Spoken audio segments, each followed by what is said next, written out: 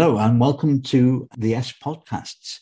This evening, depending upon where you are in the world, I suppose, I have Richard Watts, who is a lifelong Evertonian. We're going to talk about Everton. We're going to talk about governance. We're going to talk about many of the issues that one suspects the review that is currently happening at Everton will cover. Richard, hello. How are you? I'm very good, Paul. How are you? Yeah, very good. Thank you. Well, I think two Evertonians speaking together at this time of the season, we're probably as good as we can be if we ignore.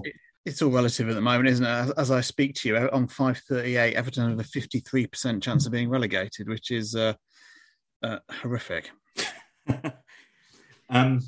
Shouldn't really laugh because it is horrific. And it is, I suppose, a culmination of all of the events that we're going to talk about. It's a difficult where to start, isn't it? Where the demise or potentially the potential demise of Everton starts.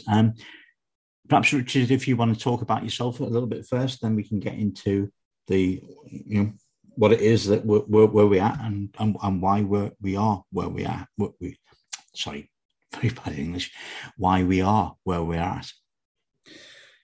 Certainly. So I've been an Everton member, so Everton supporter since the age of 8, and you can tell from my accent I'm not from the city, but the 1984 Cup final was the first match I watched on TV, and I've been hooked ever since. My first match at Goodison was in the 87-88 season, the 0-0 draw at home to Spurs with Trevor Steven missing a penalty, and I just loved it, and I've been hooked on Everton ever since. And despite now, for all of my adult life, living in London, when we live not very far away from the Arsenal ground, both of my sons I have committed to a life of misery by getting them to be proper blues as well. And they're the only ones at their school, so they're not having a great time of it as well. I've spent most of my career working in and around politics. I was a leader of a council in London for a while, and I now work kind of delivering public services citywide. And, that's given me a pretty good insight into how complicated decisions are made about how you deal with, big strategic questions, multi-100 million pound financing and construction projects. And so, I've looked at what's gone on at Everton really since Farhad Moshiri took over, with a sense of growing unease about the governance of the club and the decision-making around the club not meeting any of the criteria that I would like to think went into good, sound, long-term strategic decision-making. And I think you're absolutely right to say that what's happening now is the culmination of, 6 years since Farhad Moshiri took over of bad decision-making.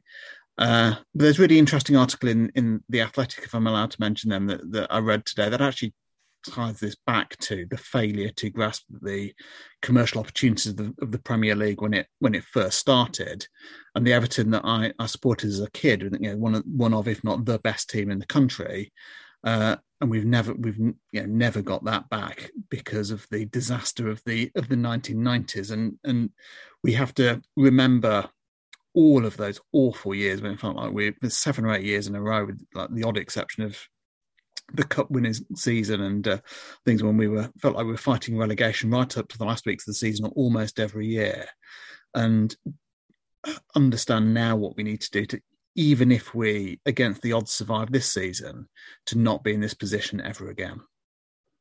Yeah, totally agree. I mean, it sort of just to add to what you've said, I'm a lifelong Evertonian.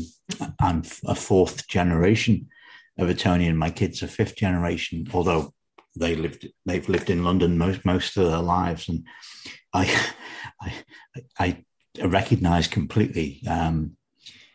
I've seen my son play football on a pitch where, or rather on a field where, like, there may be like 300 other kids, probably around the age of 10 or 11, and of those 300 kids, and probably 250 got Chelsea shirts on. 49 have got Arsenal shirts on, and then there's my son with Everton's away kit with like Tim Cahill 17 on the back of it. So I I get totally what you're saying. It is remarkable that Everton Football Club find themselves in the position that they are in terms of both on the pitch, but also in terms of off the pitch. And I think the two are very, very much related. And I think what we're going to talk about in the next 45 minutes is probably in terms of there's currently apparently a strategic review going on within the club now, whether that relates just to football or whether it relates to how actually we've ended up in the position that we're in. Nobody's that clear. But I think both you and I, Richard, we want to talk about what our views would be of a strategic review. So if the club asked you, I think many people have heard what I've had to say about it in the past. What would this strategic review look at? And what would your response be to that? I think the strategic review, and you're absolutely right before I start to bang on, that it is immensely frustrating that we haven't heard anything about from the club what its terms of reference are, what it's covering, who it impacts. We've seen a director of football appointed who has given, I think, a very good account of himself in interviews and seems to have made some early decisions, which I think feel the right ones to me about sorting out some of the youth structure and the development squads. But all of that's in the context of us not understanding anything about how the club is making its decisions. And in truth, for me, the core problem at the club is as a business, as a footballing entity, we make terrible decisions, and that's not by accident. We make terrible decisions because our decision making processes as a club seem completely flawed, and we don't seem to have the levels of expertise or the kind of critical thinking or the levels of kind of critical challenge internally that would allow us to improve the way we make decisions. And I completely agree with you, Paul, that what we're now seeing on the pitch is a direct result of what we've seen off the pitch over the last 5 or 6 years, but frankly, arguably over the last 25 or 30. Mm. So sorry, can I just cut across you?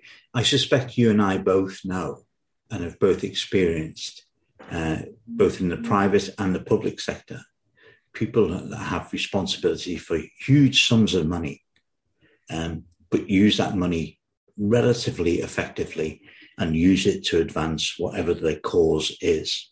And obviously both public and private are very different in terms of what their causes might be. Everton obviously is a private cause, although it has a huge, I think it has a huge public connection, which we might want to explore a little bit later in the podcast. Why is it that a club that has been so well resourced in the last 6 years and had an owner that's so willing to put funds into the club? It's a difficult question, I know, but why is it we're in the position that we're in? Well, I should make clear, I have no inside insight on the club. I don't have. But you have a view as to how, in your case, public bodies work and how they use the resources that they're given. I think the basic truth is money has been wasted primarily on buying footballers who aren't very good, or are played in the wrong position, or were played in the right position by a manager who was then fired in short order and wasn't fancied by his successor. And I paid enormous sums of money. I think we've been unlucky with some injuries as well. And I think I don't know, but there's a real question about whether this nature of the injuries we've got is because of the churn of managers, coaches, fitness setups, and that kind of stuff. And because we haven't been able to up our commercial income or the other kind of commercial elements of the club effectively to offset the fact we're now paying enormous sums in wages to players who often simply aren't delivering the goods on the pitch. And the sums we've paid out just to sacked managers on the basis of sacking managers have been enormous, eye-watering almost. But frankly, what that's left is a whole range of managers who've been empowered to sign players who their successors don't fancy, in the utter mess we currently have of a squad where we have some not very good players. We have some players who can play a particular way, but that's not the way the current manager wants to play. And we have some some good players. Two in Richarlison and Calvert-Lewin. I think grade A talents who I don't know how long we're going to be able to keep. And all of this, the utter confusion around the way in which the club has made decisions has just led the club, I think, going from one extreme to the other in terms of the style of play, from Sam Allardyce to Marco Silva to, to a pragmatist in Carlo Ancelotti to Rafa Benitez, the catastrophe of Benitez, to now Frank Lampard, who I think is a very potentially good coach, but who, let's not forget, when we appointed him, had only 2.5 years experience as a coach, and is clearly learning very quickly on the job.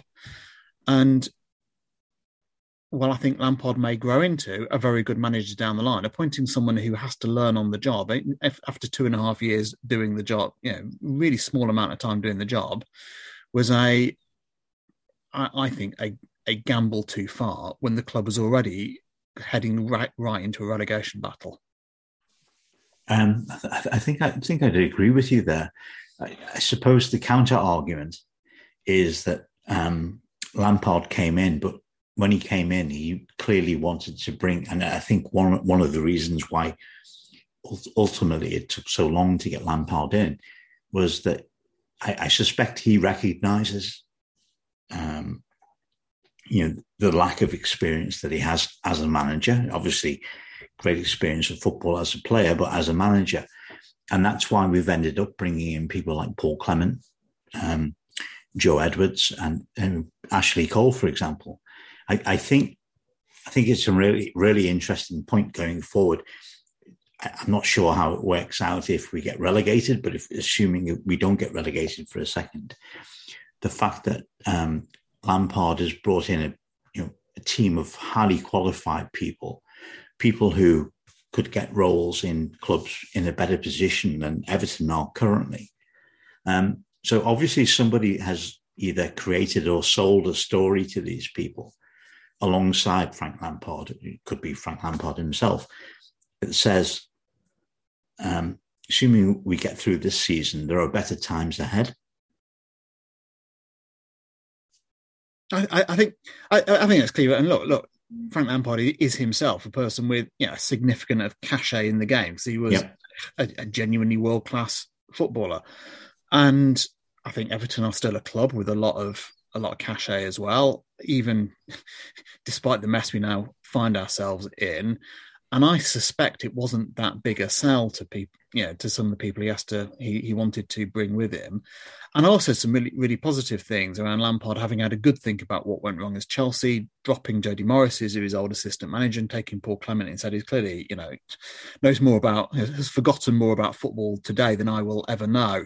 So so a lot of that was positive, but I was still stood there at Spurs watching us play a high line against the best counter-attacking team in the country at the moment and conceding five as a result, which just felt to me like a tactical setup that I wouldn't play on Football Manager, let alone us as a Premier League manager. And it does feel like he's learning the players. He's learned, I think, that Alan is a number 8, not a number 6, instinctively, and therefore has brought Delph in and actually. And this is, I suppose, what I mean by the mess of the squad and the unbalancedness of the squad. The act of bringing Delph in, who's a player who's been incredibly unlucky with injuries, but has cost us an awful lot of money in wages over the last 3 years, has allowed, I think, Alan and Iwobi to play in the positions that most naturally suit them, and they've been, funnily enough, a lot better as a result. We've been labouring under the impression that Alex Iwobi is a winger for a number of years, who I think is an immensely talented, but clearly, is an immensely talented footballer, but one who, we've just played in the wrong position and completely used the wrong way. He was bought to do a job for a manager who was yet again sacked 6 months later, and it's it's in the way in which people like Iwobi have been wasted by being played out of position or because managers never really understood their full position, and is indicative of the way in which we've burnt through money and failed to get the best out of our playing squad. And coming back to the strategic review, the core reason for that is because we've chopped and changed managers, we've chopped and changed styles, we've chopped and changed directors of football. We've had no consistency in our approach to the game. We've had no strategic view about how we get to where we want to be as one of the best teams in the country, challenging for European places, potentially even, with luck, effort and investment, challenging for a Champions League spot. And it's the complete inconsistency and lack of decision-making that's meant that money has just been burnt. And now, we're up against, because of the way in which money has just been burned through, we're now up against the limits of the finance and sustainability rules in the Premier League, which means actually it's going to be quite hard to spend. And we are losing money hand over fist as a club, which means the threat of relegation, particularly if we don't bounce straight back up, is immensely serious. And you know more about this than I do, Paul, but you've spoken about this at length, about the enormous, possibly existential risk to this football club of us getting stuck in the Championship or then even worse. Absolutely. So much to unpack from what you just said. In your experience, in your professional life, have you ever come across a situation where the people who actually are responsible for what's happened are the people who then go forward and make a review of what's happened? No, I've never seen a situation where a mess, the corporate mess in the scale of Everton Football Club, is sorted out without significant changes of personnel at the top. And by that, I don't mean Frank Lampard and Kevin Thelwell. I mean the board and the people above them, people who actually make the long-term decisions over the future of the football club. Yeah, I totally agree. I mean, I've got 40 years corporate experience, and I've never seen a situation where a shareholder puts more money in than he or she probably ever thought they would have to do so. And why did they put that money in? Well, they put that money in order to cover the mistakes that have been made over the previous period, in Everton's case, 6 years, but then have never made the changes at the sort of board and executive level that in any other set of circumstances would be absolutely the right response, as virtue of the fact that they are responsible for the fact that he has to put more money in than he thought he would do so. Yeah, and I don't know. I don't know anything about Farhad Moshiri's other, businesses. Yeah. But I cannot imagine he runs his businesses in the way he runs Everton Football Club. It would be unthinkable. Or if he chooses still to make kind of capricious, ill-thought-through decisions, and that's what he's been doing at Everton, there are then governance structures around that stop it.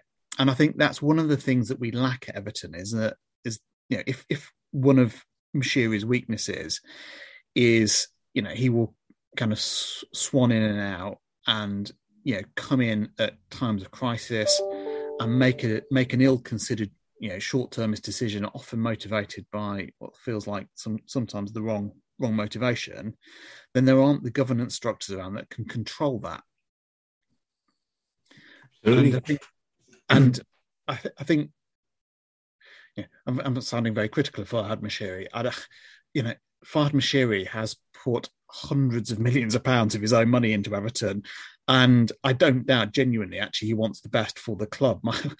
My appeal to him, in the unlikely event he ever listens to this, is in doing things differently. Actually, he's going to get what he wants, which is stopping the current, the way in which the club does its business.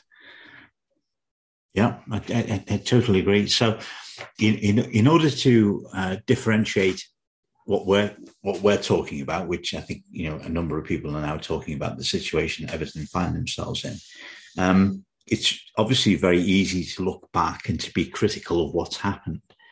But actually, what is it that we need to do going forwards? That, and obviously the two directly opposing situations of being either in the Premier League or being in the Championship. What is it that we need to do going forwards that changes what we've done in the past and what we're currently doing? So, in terms of how we run the club, let's learn from the best, shall we? If you look at the way Man City are run as a club, clearly they have owners who have enormous money and have been, absolutely ploughed money into the club. And one can't get away from that the fact that that's the starting point. But have then put in place structures around the club that shows that money is used well. Because Man United show that spending very similar amounts of money badly gets you a club that's going to finish 6th or 7th this season. Yet Man City are going to finish probably one hopes for their 4th league title in 5 years, and maybe the Champions League as well. And that's because what they've done is put in place a way of making decisions that means the enormous amounts of money they've got are used well. If you look up, I googled their board of directors, who are people of the highest level kind of corporate and commercial experience. These are people used to making big, serious decisions. There's people kind of people with a expertise around running the entity. There's particularly people close to the chairman and the owners, which is understandable. But there's a kind of solidity, but there's a level of experience and resilience about that setup, which means that they've then got a football setup which has got a very long-term view around how they want the club to develop. They've got, world-leading facilities that they've been able to invest in, but they've got development squads running all the way through that are teaching people to play football, the Pep Guardiola Man City way. And if you look at the kind of the caliber of some of the 17-year-olds and 18-year-olds they have on their bench at the moment, it's pretty, all of whom many of them are English, and kind of quite a lot of them are local lads to the club. That feels pretty scary about how they're going. And so, they've got money, but Everton have spent money, Man United have spent money. It's led us to very different places than where Manchester City have got as well. Talk about the club across the park, who have deeply, annoyingly and frustratingly bought exceptionally well by deploying, outstanding, cutting edge people on data and analytics, but again, having a really clear view about how they want to play football and signing players to meet that, to fulfill that vision, which means they tend not to make bad signings, and so that Man City tend not to make bad signings either. And that's not an accident. That's because they've got outstanding people analysing the players, but it's because primarily they know what they're buying and they know what system they're buying them into, so they can use them to the best of their ability. And there's no reason why we can't do any of that starting as of now. Yeah, absolutely. I mean, it is the biggest mystery to me that.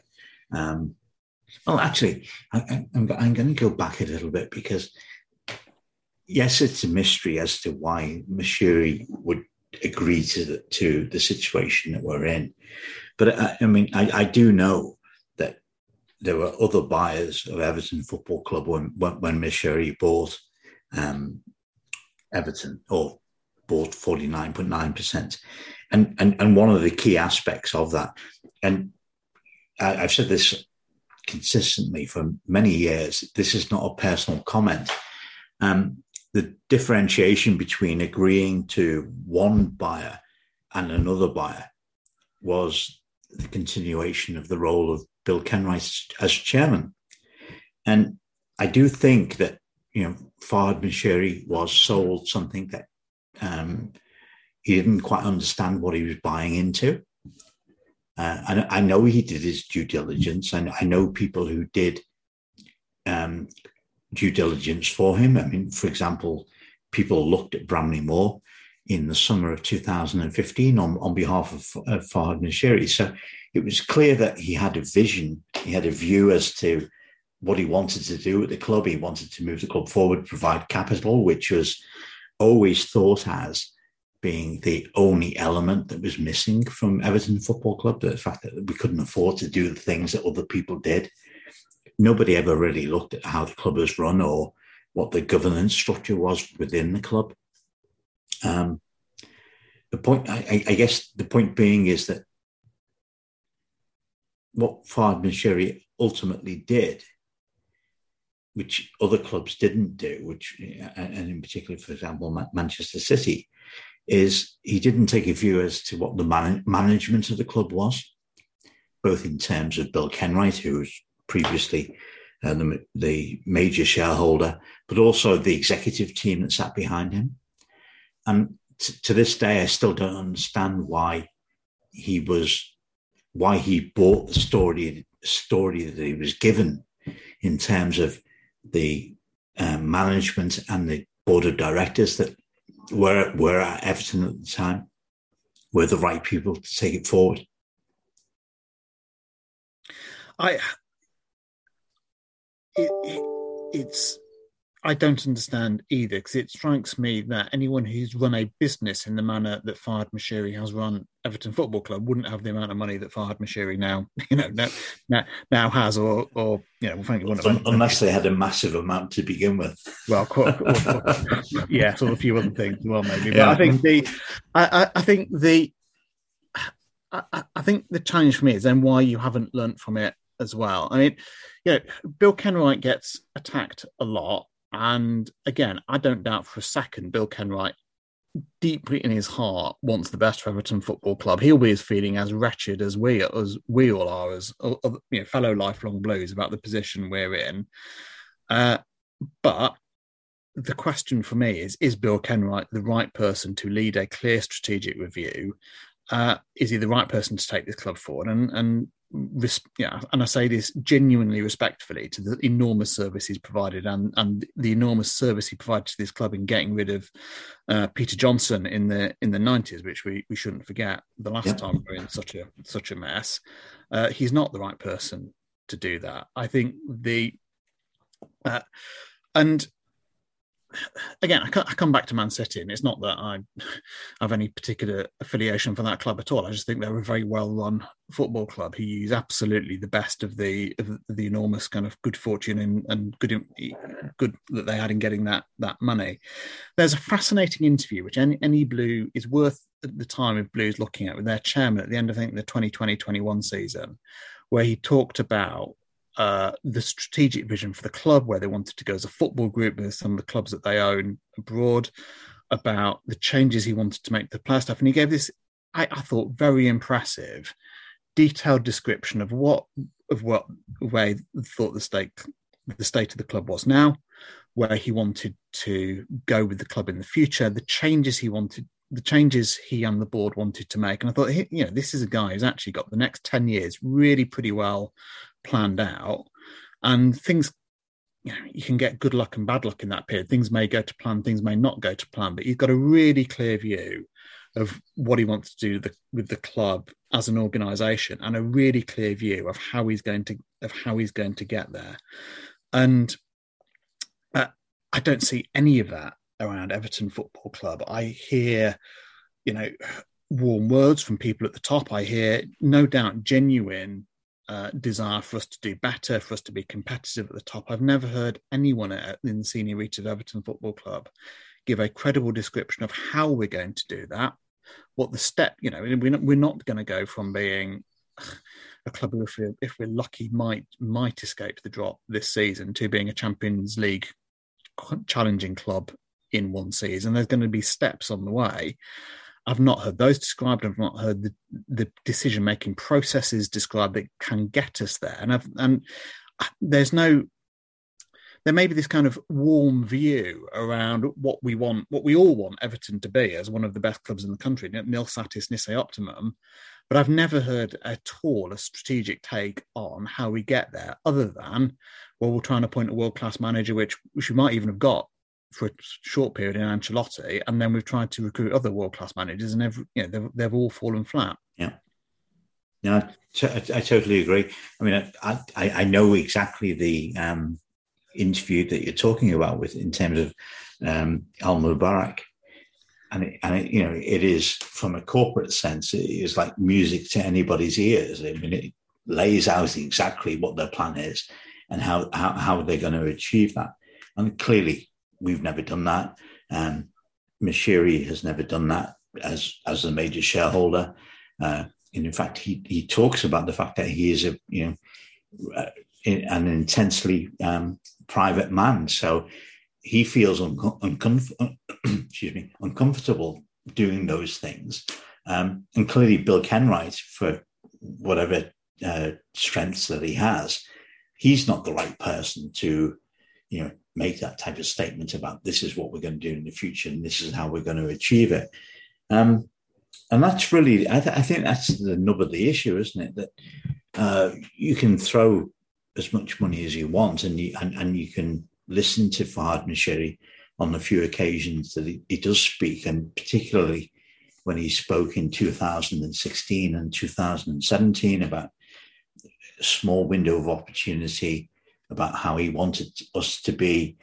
Well, actually, when Ronald Koeman came to the club, he had a vision that a 3-year project would end up with us being in the Champions League. Now, clearly that never happened. And clearly now we're even further away from that. The real issue is why nobody puts their hands up and says, if we continue doing what we're doing in the manner in which we're doing, with the people that we're doing it with, we're just going to continue the ultimately what can only be considered as the decline in the club. Yeah, I think that's absolutely right. And yeah, I think for what it's worth, that Farhad Moshiri was right. There probably was a window around 2016. Yeah. This is pre-Klopp Liverpool. It was pre-Guardiola City. I think it was pre-Guardiola City. The Chelsea were clearly pretty dominant, but they were going through ups and downs as well. There was actually a window in it's post-Ferguson Man United. There was a window around then.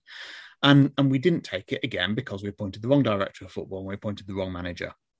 And therefore we bought wrong players and the manager went, and it was really a downhill from there. And in truth, we've never recovered financially from the financial fair play here of those years where, the summer we bought 3 number 10s for enormous amounts of money, none of whom worked, spending lots of money on players, whose career never took off in the way they wanted or were blighted by injury, like Yannick Bolasie. And, it's been a consistent feature of life under the last 6 years have basically all been the same. It's just the team as a result has got worse and worse and worse to find ourselves in the predicament we've got now. There was a bit of a respite under Ancelotti, but even the signings that Ancelotti made were short-termist and were quite expensive. I think both Alan and Decoria earn over £100,000 a week. I think Hammers was earning something like £200,000 a week. Now, these were better players than the ones they replaced, but at what cost? And players, because of their age, almost no resale value. And I think part of this, this is going to be a point that others may well not agree with, but I feel it quite strongly, is in recognising where we are as a club and what we need to do to get to the next stage, is with some consistency and some competent management. This current squad we've got is, I don't know, the 10th or 11th best in the league. To get it to being the 6th or 7th best, which is the next stage in our development, we have to understand what the previous clubs who've gone on that journey have done. The Leicesters of this world, potentially the Brightons as well. And all of that is based around, so West Ham too, is, long-term is competent managers, but it's also based around an acceptance that you have to sell your best players now and again, get the money in, use that to buy, because you're confident your recruitment will be able to get ones who deliver. Leicester can sell Harry Maguire for 80 million quid. I think they bought Tielemans with the money. He's clearly an exceptional player, and then they bought Fofana a couple of years after that. He's probably a better centre back than Maguire is, and they still had 20 million quid in their pocket at the end of it. And it's very difficult. You look at our crown jewels at the moment to think, actually, we've still got 2 players, even with Calvert-Lewin's injury record this season, who are still worth quite a lot of money. But my honest view is how do we? No club has got from where we are now to being where we want to be next without recycling, the cash that, the kind of value that sat in those footballing assets back into the club to sign more, new players. Yeah, can't disagree with that at all. I think if you take a step back strategically, if you were sitting on the board of Everton, you'd say, look, we have two opportunities here to move forwards. We either massively increase our commercial income or match day income, some of which may occur when we go to Bramley-Moore, or we have to trade our assets in order to generate the cash that we can then reinvest in players that take us to the position that we're at. Yeah, and that's right. And yeah, Frank Bramley-Moore Dock has the potential to be a game changer.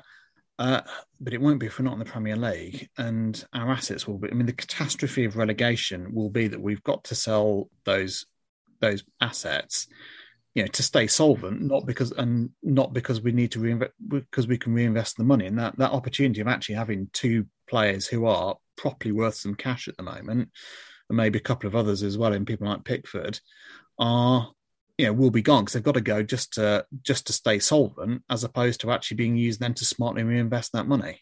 Absolutely. And there's academic research that shows that in a situation where you're relegated and you're in a forced sale position, which obviously we would be, that there's no way you can extract the total value of those players. And in fact, I think Dan Plumley from Sheffield University, he talks about the fact that probably the value that you extract is only 50% of the true value, because obviously the buyers recognize that you are in a distressed sale position. So ultimately a player is only worth what, if you have to sell, what someone else is willing to pay for them. And if there's not competition, then effectively we would need to sell, say, Alan, because there's no way we can sustain someone on his wages in the Championship. And if Lazio, or something, a club in Serie A or whoever it was, come back and said, you can have £2.5 million for him, but we'll take his wages, then we'd have to accept.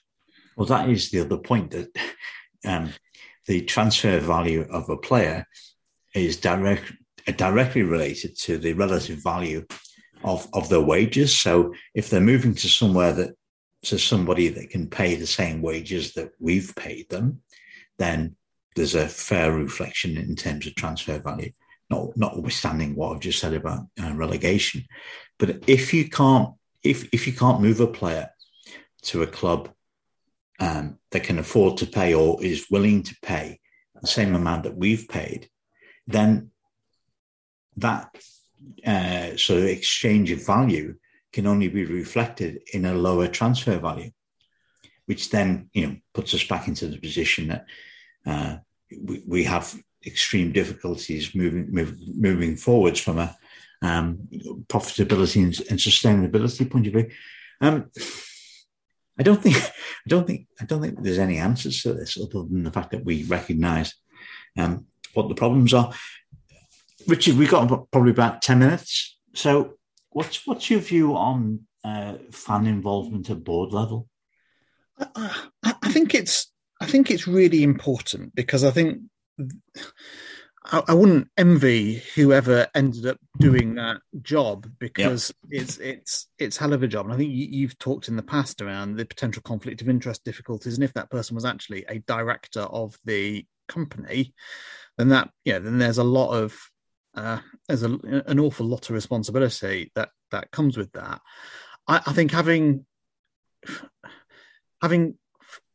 the German model of fan ownership, whatever the kind of issues, the same club winning the Bundesliga 10 years in a row, the German model of fan ownership is one I think would enormously improve football in this country.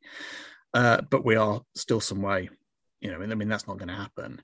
But I think having proper fan involvement on the board, but as part of a proper professional board of directors that's got significant non-executive skills, significant commercial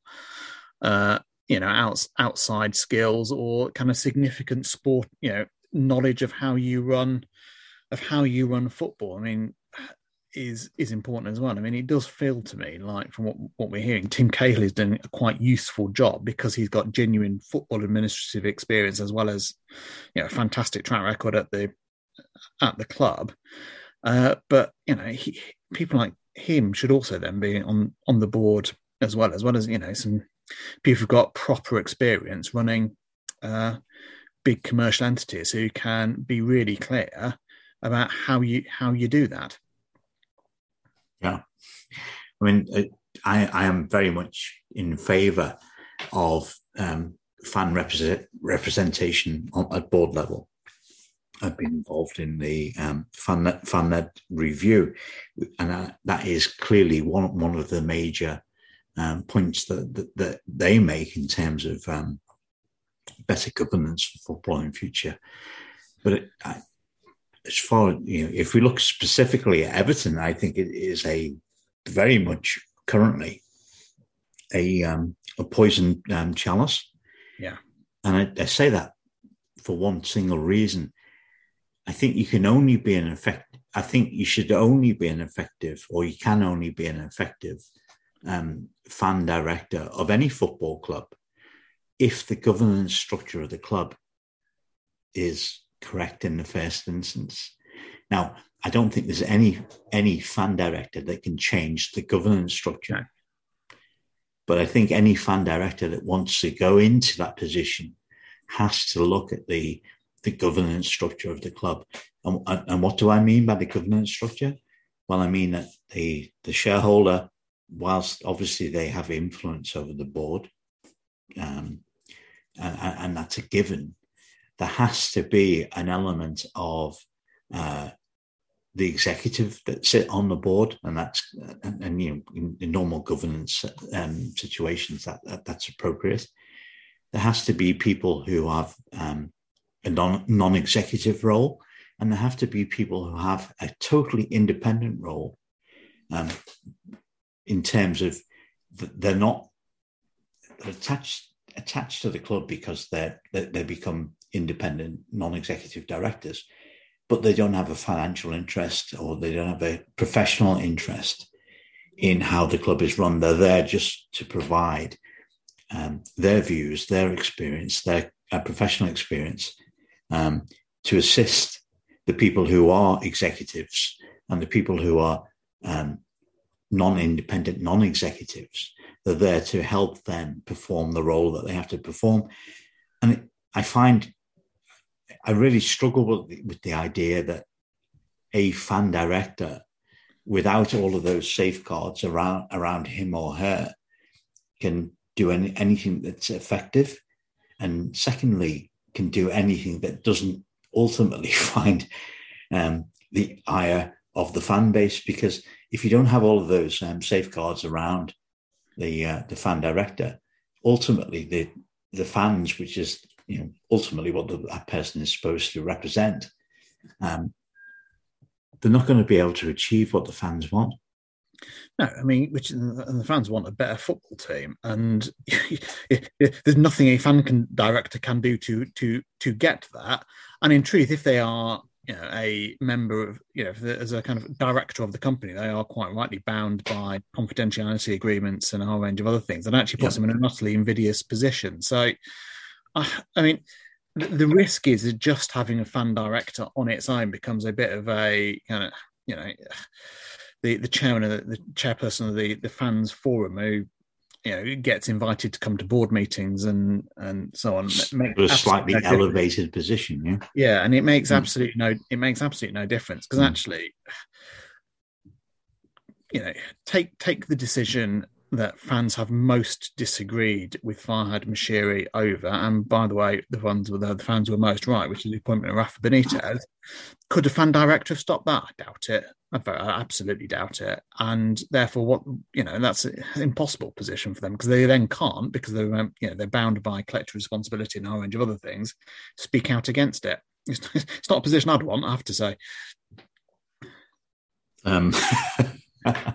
Yes, and the people I speak to who perhaps might be most qualified to take that position and I mean that with the greatest of respect to all Evertonians, are totally of the same view. That in the current guise, in the current governance structure that exists within Everton, it's not a position they would want to take. I think that because I'm not wholly clear what the current governance structure at Everton is, and I think the fact that as people whose many of our waking hours are dominated by thinking about the club, and the club plays quite a big part in our lives. The fact we don't know that, and we follow these things quite carefully, and the fact we don't know that, it speaks volumes. Yeah. Right. Is it possible for us to finish on a positive? Well, it doesn't matter if the answer is no. If the answer is no, that's the answer. I mean, I actually think so much depends on what. I mean, the positive is we are favourites to go down, but we're not done yet. There are 3 very winnable matches coming up this season: Watford, Palace, and Brentford, and then potentially some others as well. And if we stay up, we've got a talented young manager learning the job. He's got a highly experienced set of coaching staff around him. We've got we do have some very good players at the club if we can keep them fit. And in Kevin Thelwell, we've got a director of football who's made, I think, an impressive start. And in Tim Cahill, we do seem to have someone advising the board who seems to have pretty good experience of administration and football and a very good link to the fan base. So all of that strikes me as a good base to build on. I mean, if you look at our 5 or 6 best players, there are very few clubs in the country who wouldn't want them. Yeah. And we've got people like Mykolenko, who we bought, who had a shaky first few games, but completely understandable given it's new to the league and what's going on in his home country. And he's starting to look good now. There are, we have got some potentially good young players coming through. And we've got, ultimately, we are Everton bloody Football Club. We are one of the biggest, most traditional clubs in the whole country. We do have a global reach, and there's an enormous amount for us to feel proud about and for us to build on if we can get ourselves in a position where we can recognise that there's stuff there to build on. And that means fundamentally reshaping the squad in the way that Crystal Palace did with enormous success last season. If Palace did it, we can as well. But that requires total focus on what we're trying to do, a clear vision about how we're trying to improve, and really smart decision making. But it's completely doable. But I just at the moment have no confidence that the people above Lampard and Thelwell can do it.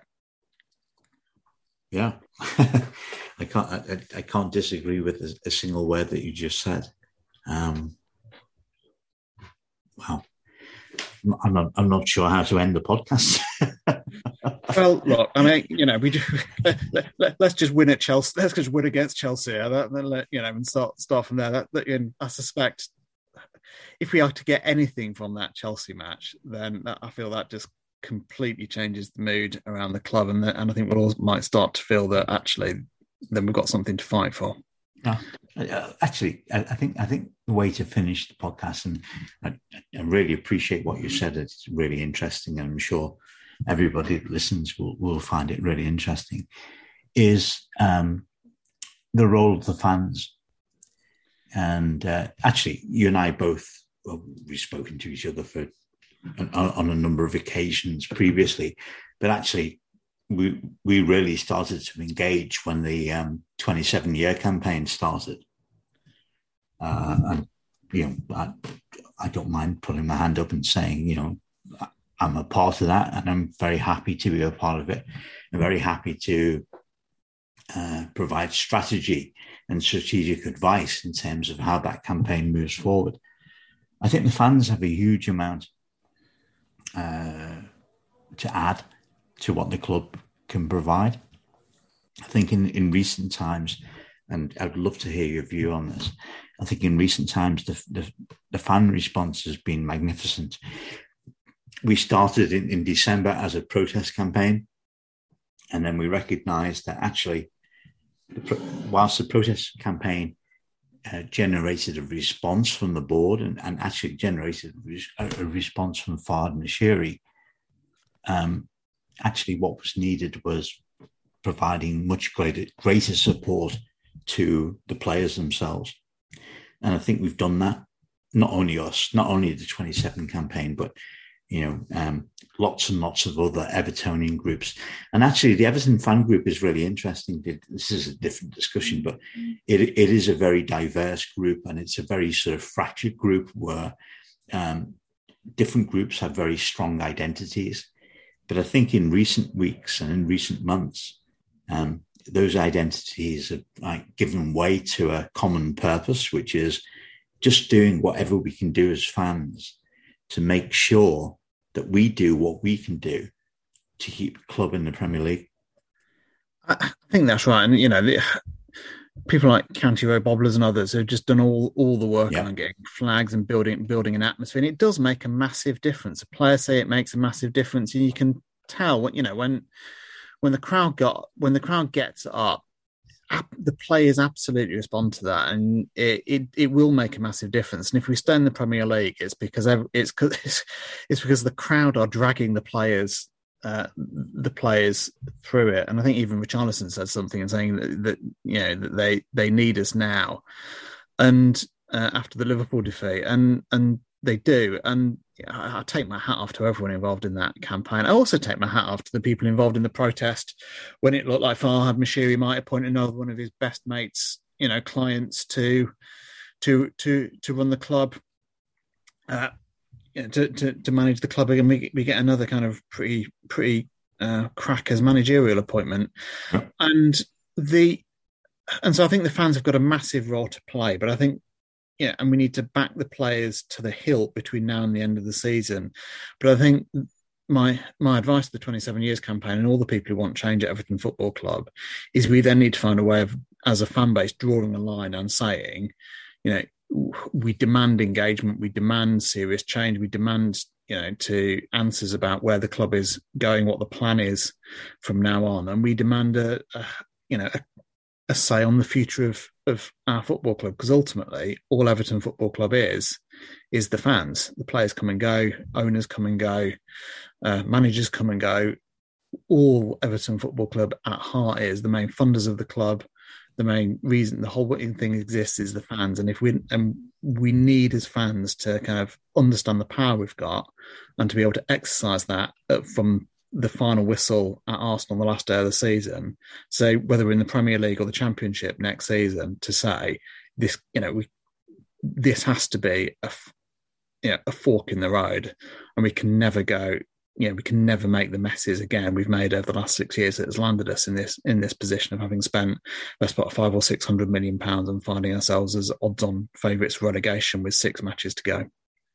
Yeah, totally get that. And I think. Given your experience in terms of like local politics, in terms of being responsible for a relatively small area of London, which you were, albeit a very important area, I think what a lot of people have forgotten, but is now, it's like everything in life when it comes to like a really critical point. There becomes clarity. So up to the point where it becomes critical, there's like a lot of cloud and a lot of sort of not very clear thinking. Everton Football Club is so valuable to the city of Liverpool. I think it's culturally the most valuable cultural asset of the city, both in terms of the city itself, but also in terms of the people who support the club, but also the people who derive their livelihood from the club. And the idea that we just casually give up the importance of that cultural asset is just bonkers to me. And I think, the people who run the club, Farhad Moshiri, Bill Kenwright, Denise Barrett-Baxendale, and others, they have to recognise the responsibility that they have in the roles that they have within such an important cultural asset to the city and to the people of the city. And it is, I mean, this is going to be a different podcast, I know, because we're like running over time. How do we end up with a situation whereby such an important cultural asset is in the position that it's in, given the resources that are being thrown at it? And we can't answer that tonight. I know we can't. But what we can do is stress upon everybody who's involved in the football club, fans, the people who run the football club, the players, everybody else, that the results of the next 6 games are not so much just a continuation of us staying in the Premier League. It's actually a continuation of what Everton Football Club is itself. Yeah, and there's very few of us who were around in 1951 who remember the last time we, 1950, the 51 to 54 period. Remember the last time we weren't. You said us then, Richard. Were you around in 51? I wasn't. No, there's kind of a good more than 20 years before I was born, and it's and you get the point, no? Absolutely, Eddie. It's pretty. The idea of Everton not being in the top division is pretty unthinkable, but what it means for the city, what it means, we're all rightly proud of the community work the club does, of the work of Everton in the community, which is, admirable and speaks volumes about the values our club has, and not being able to, and I think it's critical that the people in charge of the club recognise that this isn't their property. They are merely custodians on behalf of all of us, and on behalf of the community, and on behalf of the city, and to a degree on behalf of the game of football, which which in this country Everton are a fundamental part of. And you cannot treat an institution of the importance of Everton Football Club in the way it has been treated. I think that's a perfect point to end the podcast. Richard, thank you so much for your views. I think your summary there at the end absolutely brings to focus the position that we're in and the importance of getting through the difficult situation that we are. So thank you so much, and I'm sure we're probably going to speak again. Yeah, and up the toffees. Indeed. Thank you, Richard. Cheers, Paul.